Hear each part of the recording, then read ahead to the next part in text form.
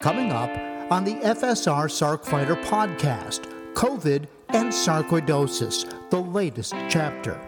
The immune system doesn't always respond to typical triggers in the same way that the healthy immune system would. Doctors Kristen Ascoli and Kristen Vatz at the University of Illinois, Chicago are really digging in to see if Sarc patients are protected by the various COVID vaccines. And the results surprised even them. This was actually surprising for us. I had every thought that the amount of antibody that we first measured, I thought it was going to be diminished. We might be surprised, but the fact that we're surprised is actually a good thing. Their research and your protection next on the SarcFighter podcast. This is the SarcFighter podcast, living with sarcoidosis and other rare diseases. Here's your host, John Carlin.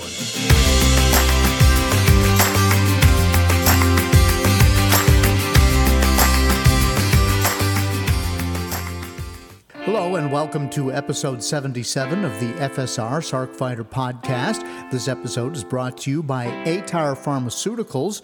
To learn more about their new pulmonary sarcoidosis trial, EFZO-FIT, visit www.stopsarcoidosis.org/aTyr trial, and there's a link in the show notes. Quick message from FSR. Question is, how can you make an impact in the sarcoidosis community? Well, the Foundation for Sarcoidosis Research invites you to join a team of sarcoidosis leaders in your area. FSR is seeking individuals impacted by sarcoidosis to work with the newly launched FSR Global Sarcoidosis Clinic Alliance. Volunteers can apply to become something called community outreach leaders who will work together to share their sarcoidosis stories with the public to empower others and raise awareness.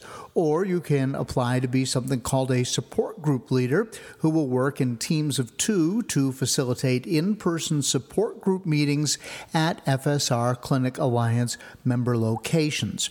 And you can learn more by visiting the FSR website, stopsarcoidosis.org/GSCA-leaders. And there will be a link, as always, in the show notes. Now, you've heard me say this before, but I like to keep it out there, let you know that I do this podcast to offer fellow Sarc fighters hope and to help you connect with other Sarc patients, to hear their stories, understand how sarcoidosis affects their lives, and hopefully that helps you understand what's going on with you, what you're up against, what you need to overcome, whether it's the disease or the effects of the medicine or both. And of course, I can tell you from lots and lots of experience and talking to lots of people and working as a volunteer with FSR that there's a lot of people out there that just sort of feel like a lost ball in high weeds when it comes to sarcoidosis, because it's hard to find good, reliable information. It's hard to find information, honestly, if you start Googling it, that isn't scary and somewhat over-the-top scary, more scarier than I think it needs to be in many cases, even though sarcoidosis can be quite serious. I think we need to have a measured look at it. And because of the patients and the doctors and the researchers and the caregivers who have come on and talked about that on the podcast, I think you get a very straight shooter look at what's going on with sarcoidosis here on the FSR SarcFighter podcast. And you probably know, but if you're new to the podcast, I have sarcoidosis. I have neurosarc, which puts me in a very small category of people in the sarcoidosis community. But and I've had a tough go of it, but as far as I can tell, I've turned the corner on it a bit. But I am still here doing the podcast because it's something that I really believe in, and I believe it helps. Now, if you've been listening, you probably know by now that I am a news anchor for the NBC station WSLS in Roanoke, Virginia. And I tell you that because we have been running story after story about what everybody's calling the triple-demic, right? That's a new word, but it means there's not an epidemic, there's a triple-demic because there's 3 threats out there. There's the flu, there's something called RSV, which affects mostly children, and then there's COVID. And all 3 of them are going around in big numbers right now, depending upon where you live. In Virginia, it's very bad. You know, when we show the map of the United States and the states colored in red are the worst, that's Virginia, okay? As of right now in December of 2022.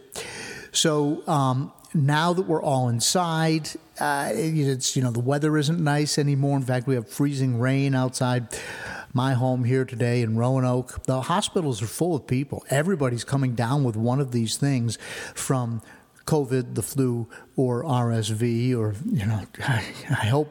I hope for the sake of most people it's not more than one, because any one at a time is more than enough. But today, we're going to talk about COVID-19 because ever since the pandemic started, there has been this question as to whether we in the SARC community are protected by the various vaccines, Pfizer and the like. And so Doctors Ascoli and Vatz got into it, really into it, by watching what happens inside the body to see how antibodies are produced and whether sarcoidosis itself or the immune suppressant drugs we take play any role in reducing the effectiveness of the drug. And we know, and I'll talk more about this in a moment, we know that other vaccines have been highly ineffective for the sarcoidosis community. So now along comes the relatively new vaccines to treat COVID, and they wanted to see if there was a difference. And I don't want to give it away because they're going to sort of unravel that for us when we get to the interview. But before we get to the interview, let me tell you right now that as I record this on December 15th, 2022, I have COVID.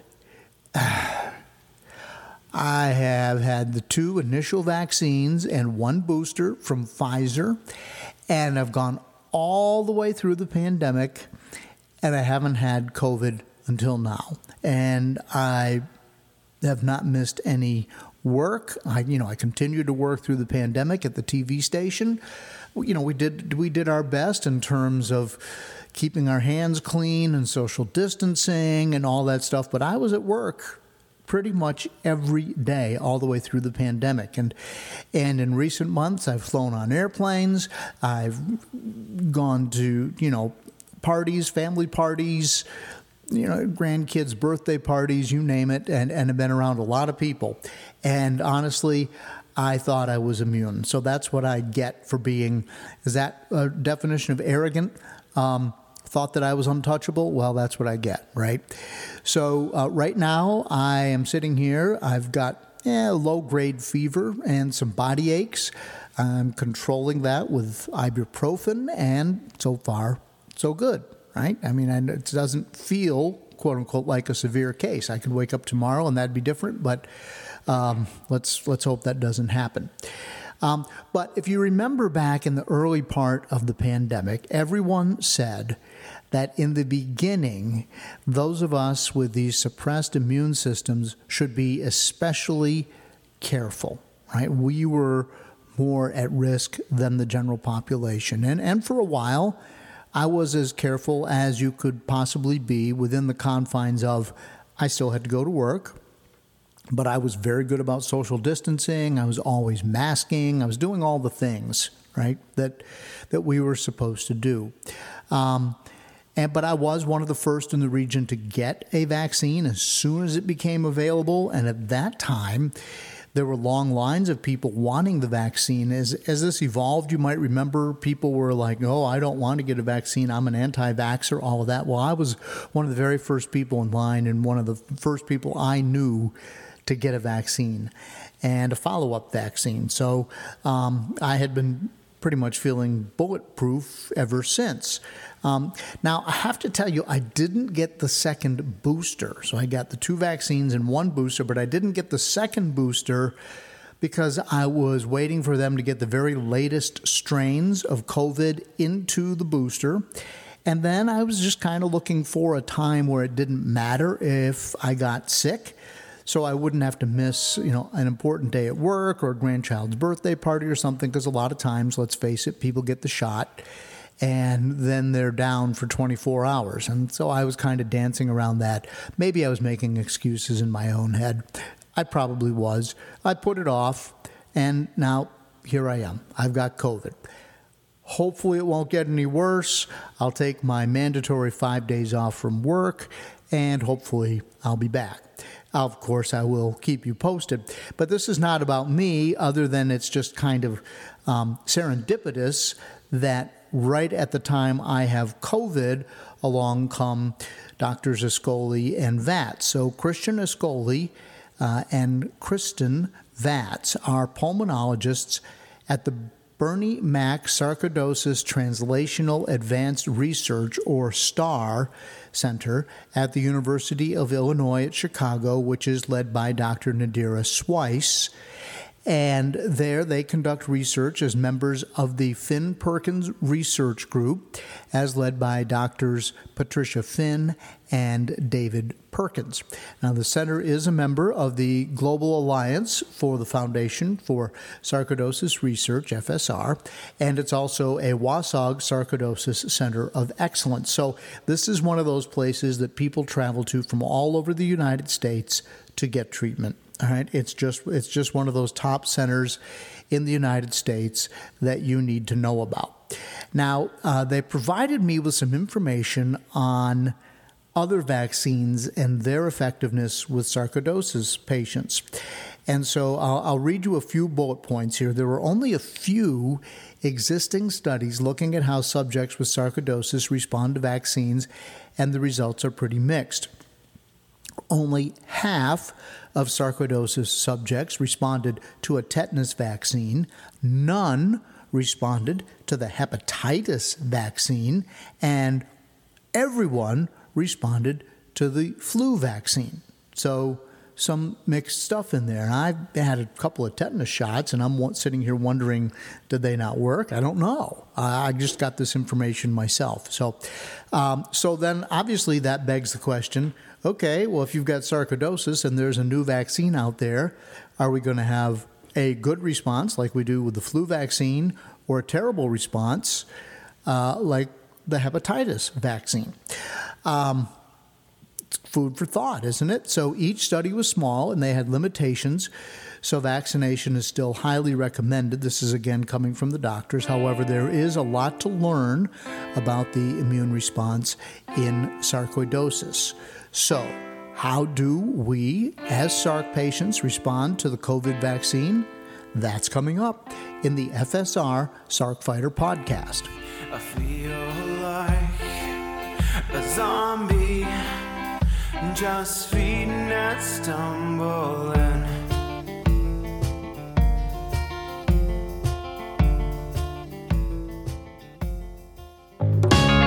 Hi, I hope you're enjoying the SARC Fighter podcast. You may be wondering, what can I do to help? How can I be a part of the sarcoidosis solution? It's simple. Make a donation to KISS, Kick In to Stop Sarcoidosis. 100% of the money goes to the Foundation for Sarcoidosis Research. Look for a link in the show notes of the SARC Fighter podcast. Welcome back to the SARC Fighter podcast, and joining me now from the University of Illinois, Chicago, are Doctors Christian Ascoli and Kristen Vatz. Doctors, welcome to the podcast. Hi. Hi, good morning. Good morning.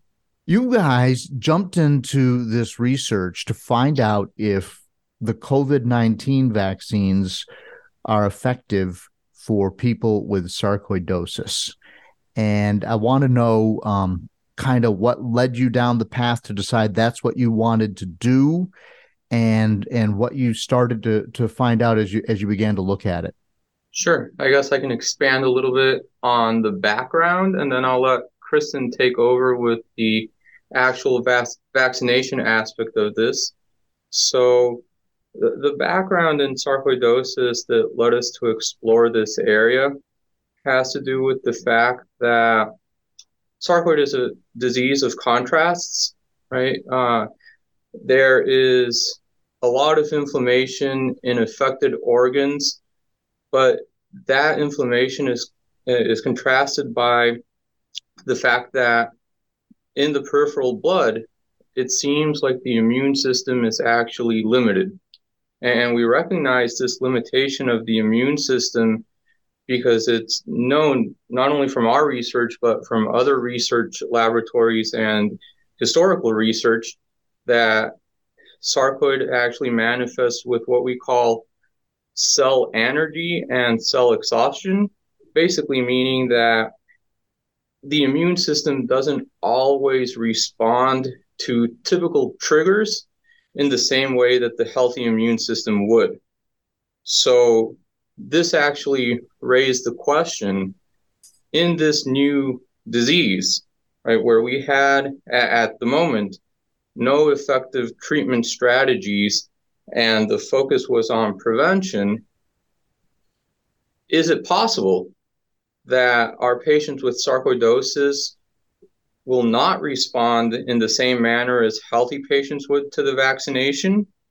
And if they are receiving the vaccine, can we somehow figure out whether or not the response is going to be robust enough to protect against COVID in the same way that it would in a healthy person? Got it. So, Kristen, do you want to pick it up from there? Sure. So, that being said, we took the opportunity with the big vaccine rollout at UIC. We recruited actually employees of UIC as healthy controls, and then also recruited patients with sarcoidosis from our clinic. We had drawn their blood right before they received the first vaccine. Everyone had received the Pfizer 2 series mRNA vaccine at our hospital. And so we had drawn their blood right before the first vaccine and then drew their blood again 7 days after the second dose of the series, and ultimately measured their antibodies at different time points to see overall what was the antibody response. It's important to note that we measured the vaccines in 2 different ways. We first quantified a single type of antibody to try and get a sense of how do subjects respond and the amount of antibody that they produce. This type of test is a little bit more commercially available, a little bit easier run in our lab, so felt that it may be a little bit more generalizable to have that information. Then we did a little bit more complex testing to assess the function of what we call neutralizing antibodies. So it less so identifies the specific type of antibody, but gives information on how effective is that antibody at preventing infection. So from our study, we're trying to, again, gauge how much antibody do patients with and without sarcoidosis produce, and how are they functioning? Okay. So you've got a sarcoidosis patient and you want the body to produce antibodies against COVID-19, and you were measuring and looking at it in 2 different ways to make sure that you were getting conclusive findings, right? Absolutely. Okay. And yeah, go ahead. Oh, I'm sorry. And also, if you were to go to your clinician and say, am I protected against COVID? Have I received COVID? Can you measure an antibody test? Being able to sort of correlate the type of quantification tests that we did first and how well are those antibodies actually functioning, I think means a lot for you someone with sarcoidosis out in the real world. Right. Now, I want to ask you this because you've got 2 factors at play here with SARC patients, because we have sarcoidosis, which brings its own problems to the table. And then we're taking drugs that are immune suppressing drugs. And if you were to take my blood, for instance, I don't know if you would be looking at the effect from the medicine or from the sarcoidosis. How do you tell? How do you know? Or do you care? You absolutely care.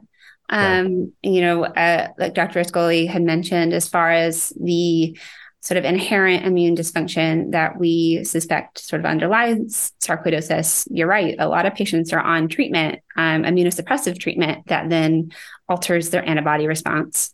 So it was important to include both patients on and off treatment in our study.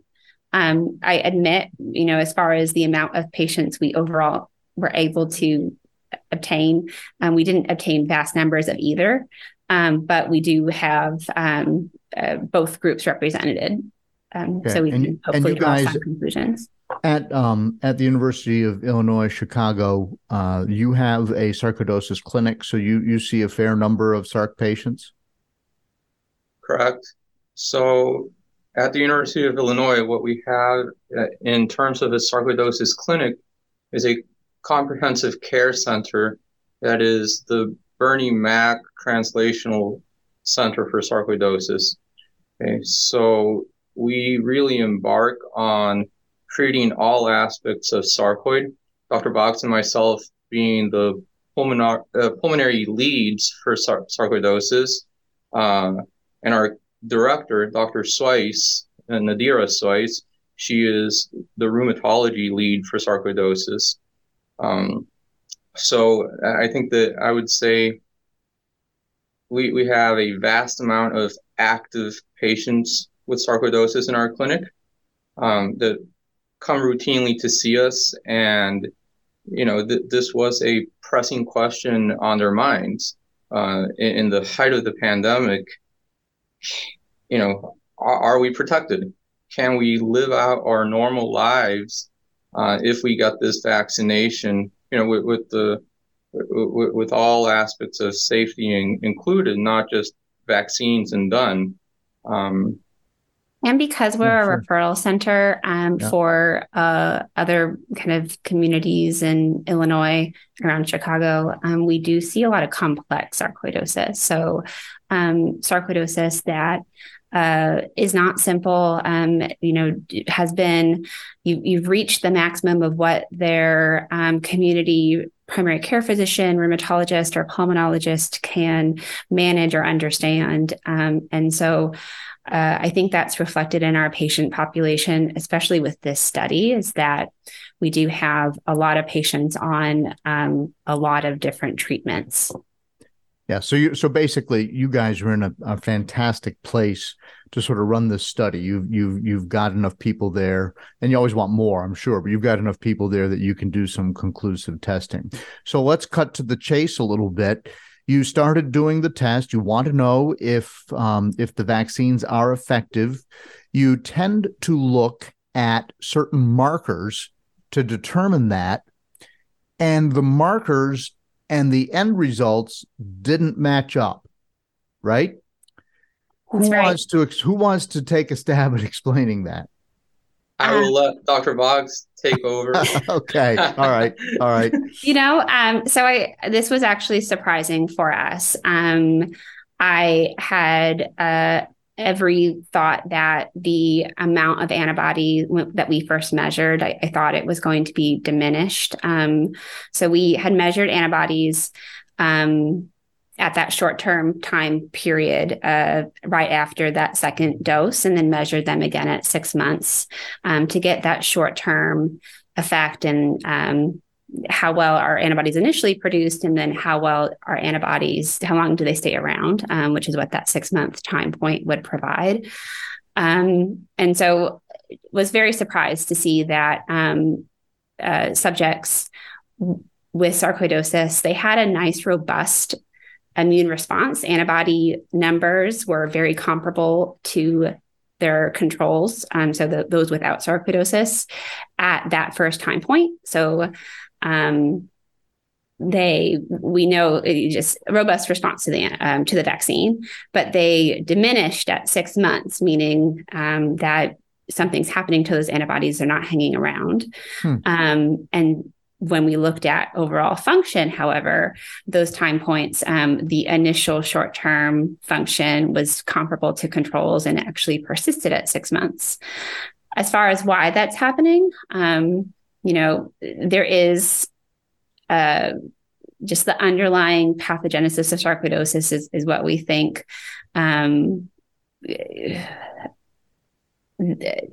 immune system is distracted, or it's doing something else in the process of forming these antibodies. Okay. Let me interrupt there because I want to make sure that I understand what you're saying. So you've got the vaccine, it comes in, your body's supposed to create the antibodies to protect you from COVID. Sarcoidosis is there and it creates some sort of a distraction in your body. But despite that fact, the vaccine is still working, but it's not working the way you thought it was going to work or the way it typically works. I would say yes. Okay. All right. I'm oversimplifying, I know. So, but go ahead and give that a shot. Sure. And Dr. Scully, if you think that you can say this better, please feel free. I think I would only add here because, we might be surprised, but the fact that we're surprised is actually a good thing.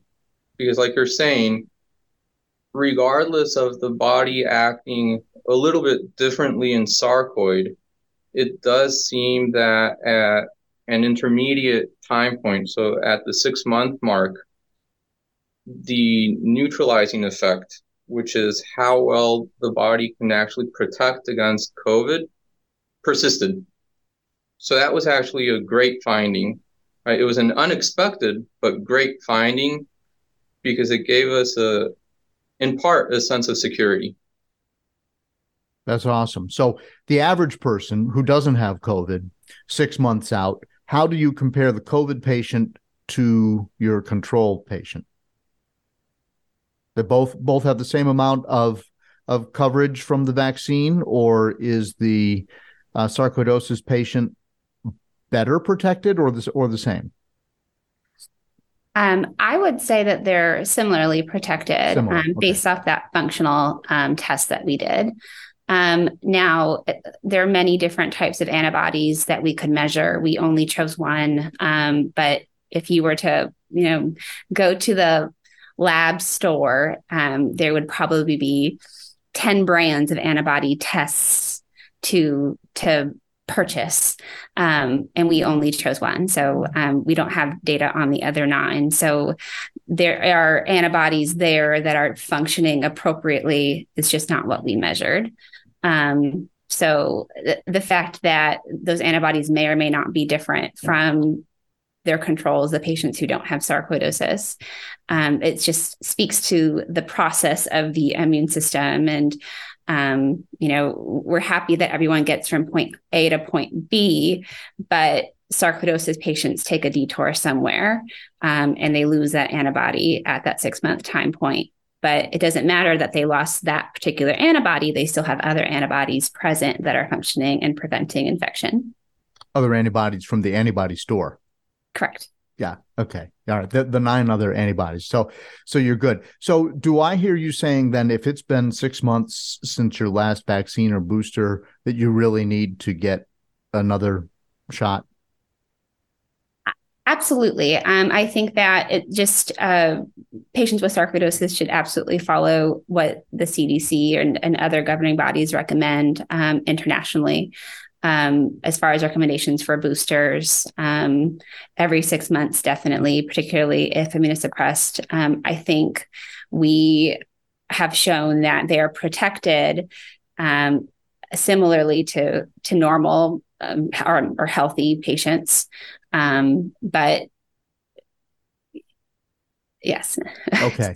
Yeah. Let me ask this, because there are several frontline drugs that people will be familiar with. And if I'm venturing off on the reservation here and this has no relevance to what you're studying, let me know. But so you have patients taking, for instance, the high dose prednisone as an initial attack against sarcoidosis, and then you follow up with methotrexate, and then you might follow up with Remicade, and then for me it's Humira and azathioprine or thiopurine. Does it matter which of those therapies a patient is using in terms of the effectiveness of the COVID vaccine, or do you know? Overall, it's really hard to say based off our study because we don't have enough patients on each of those medicines as their only drug to really be able to draw firm conclusions from. I will say that we do have there, I believe, 6 or so subjects who were on numerous medications, and overall they had the same results as those who weren't on medications, that their immunity persisted. The functional antibodies were still functioning at that 6-month time point. So very reassuring that these subjects are, at least from what we can gather, protected against COVID at that time, similarly to those who aren't on treatment. So, Dr. Ascoli, what happens now? Do you continue this study? Will there be a follow-up study? Do we put this in a book and use it for guidance going forward? What happens?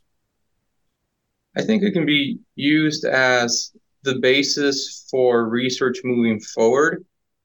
As Dr. Boggs has been mentioning, I don't think we can, establish law with our study alone.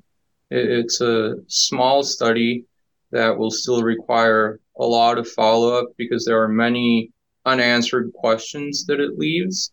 At least after the initial series, we do recognize that at that 6-month mark, patients with sarcoidosis are protected. We don't know what's happening beyond that. And so that's, going back to Dr. Vogt's recommendation here, it is important for our patients to follow the current CDC and governing body guidelines with regards to how often the booster should be obtained. With regards to follow-up research per se, we are looking more in depth into what makes patients with sarcoidosis have this discrepancy in their antibody responses in relation to healthy patients, right? So why is it that these non-neutralizing, these non-functional antibodies seem to wear off, whereas but the function and the protection still remains? And those are questions that I think we are equipped to answer because we were lucky enough to, also be able to plan ahead for this study because we knew that the vaccines were going to be rolled out. So we had time to sit down as a group and really come up with a plan for assessment of these immune responses. So there will be a part 2 to this study, which we are working on currently. We can't say much about what we're actually doing, but it will happen. If you tell me, you'll have to kill me. Is that one of those, that kind of secret? Yes, it's a state secret. Gotcha. Okay. Well, I'm just curious because, you're a little bit, what we don't know sometimes is as important as what we do know, right? Because that's a clue, in my opinion, just looking at research in general and having talked to a lot of different people over the years. So if you could figure out why this immune response thing is going a little bit haywire, but still works, will that, and I'm asking this on behalf of all SARC patients, could that lend some indications as to the cause of sarcoidosis? Because we still don't know what that is. I'm not sure if it would lend indications to the cause itself. It might be, I think it's what it might answer is, can we treat sarcoid better and differently? Okay. It might be more along those lines rather than cause and effect. Right? It's because your immune system is working in this way and not that way. Can we treat differently? So can we really attempt to personalize therapy, target different aspects of your immunity to make sure that you don't progress into more severe sarcoidosis, to potentially bring the immune system back towards a more normal way of functioning. So I think it can guide us along those lines. Okay, that's encouraging from my perspective as a patient. So, Kristen, do you agree with all that? Do you have anything to add to it? Yeah, no, I absolutely agree with that. I mean, I'm a little bit more idealistic in thinking that, hopefully, and further assessment of the processes that are stimulated from the vaccine, will we be able to identify the defect that causes sarcoid? That sounds perfect. That sounds lovely. In an ideal world. Will we with our study? I think we may sort of be pointing ourselves in the right direction, really setting ourselves up. So I'm hopeful. Okay, great. So thank you guys. I mean, it's awesome that you all are doing this and that you're finding out new information about sarcoidosis. Where, as the orphan disease community, as you know, there's not a lot of lights being shined on sarcoidosis, and so it's amazing, and I'm thankful that you guys are doing what you're doing there, and it looks like you're just at the very beginnings of your research. Yeah, absolutely. No, we're very honored, and we love what we do. We love our patients. I think we both fell into this particular field because of the patients, because of the uncertainty, because it was this. There is a wealth of knowledge to be had that I think we're just kind of at the tip of the iceberg. So a lot of opportunity and a lot of room for growth. So I think that excites us both. And our colleagues are wonderful. Our staff is wonderful. Our patients are wonderful. So it makes it all the better. Great. Dr. Ascoli, any last thoughts? No, just to remind everybody that we are here for you all, right? We are not here for ourselves. We are here to help the sarcoid community at large. And, hopefully one thing leads to another. And with time, we will be better able to serve you all. I feel like a zombie, just feeding and stumbling.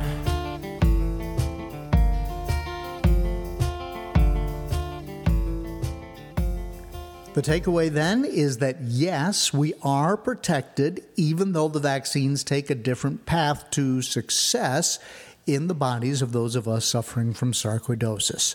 Thanks to Drs. Ascoli and Vats for joining me here on the FSR SarcFighter podcast, and more importantly, for their research into COVID-19 and sarcoidosis.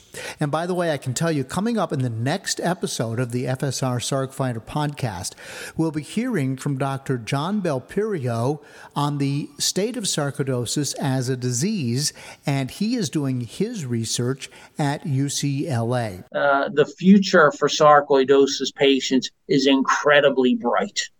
And, I think, FSR, as well as the National Institutes of Health, as well as the biotech industry, are really trying to find ways to resolve these granulomas. And every day, we're coming closer and closer. And I think we are chipping away at that granuloma. And the more we chip away at it, the more we're going to get a cure. We're going to have durable remissions where we don't have to worry about patients coming out of remissions. The future looks incredibly bright for pulmonary sarcoidosis, as well as all sarcoidosis, meaning heart, lungs, kidney, liver, neurological system, the eyes, the mouth. It's all going to get better. That's coming up in episode 78. The official Sarkfighter song, called Zombie, is by Mark Steyer and his band, the White Hot Lizards. You can hear Mark's story, the story behind his lyrics, in episode 12. Normally, the Sarkfighter podcast is released every other Monday, and so far we've been able to do that. As I'm speaking today, my trusty dog Dougal is not being so trusty, because instead of being curled up in the chair in my office, my wife is working from home, and son of a gun if he isn't curled up in the chair in her office. I'm going to have to get on him for that. Don't forget to follow the Sarkfighter podcast on social media. I'm on Facebook, Instagram. If you happen to have a Peloton, look for Sarkfighter and follow me there. I have a cycling blog, Carlin the Cyclist, and there's a section there called Cycling with Sarcoidosis, and you can kind of see how I have battled the different aspects of this disease and the medications and tried to keep riding my bike at a decent level. Also, the backstory to the founding of the Foundation for Sarcoidosis Research is episode 11 with Andrea and Redding Wilson. They founded FSR at their kitchen table.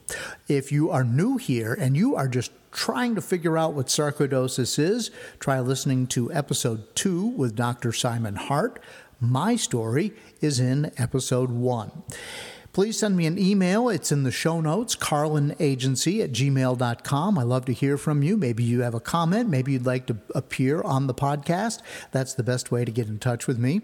I appreciate your interest in the Sarkfighter podcast. It helps me reach more people and grow the show. If you would share it on your social media, if you like it, just tell one person.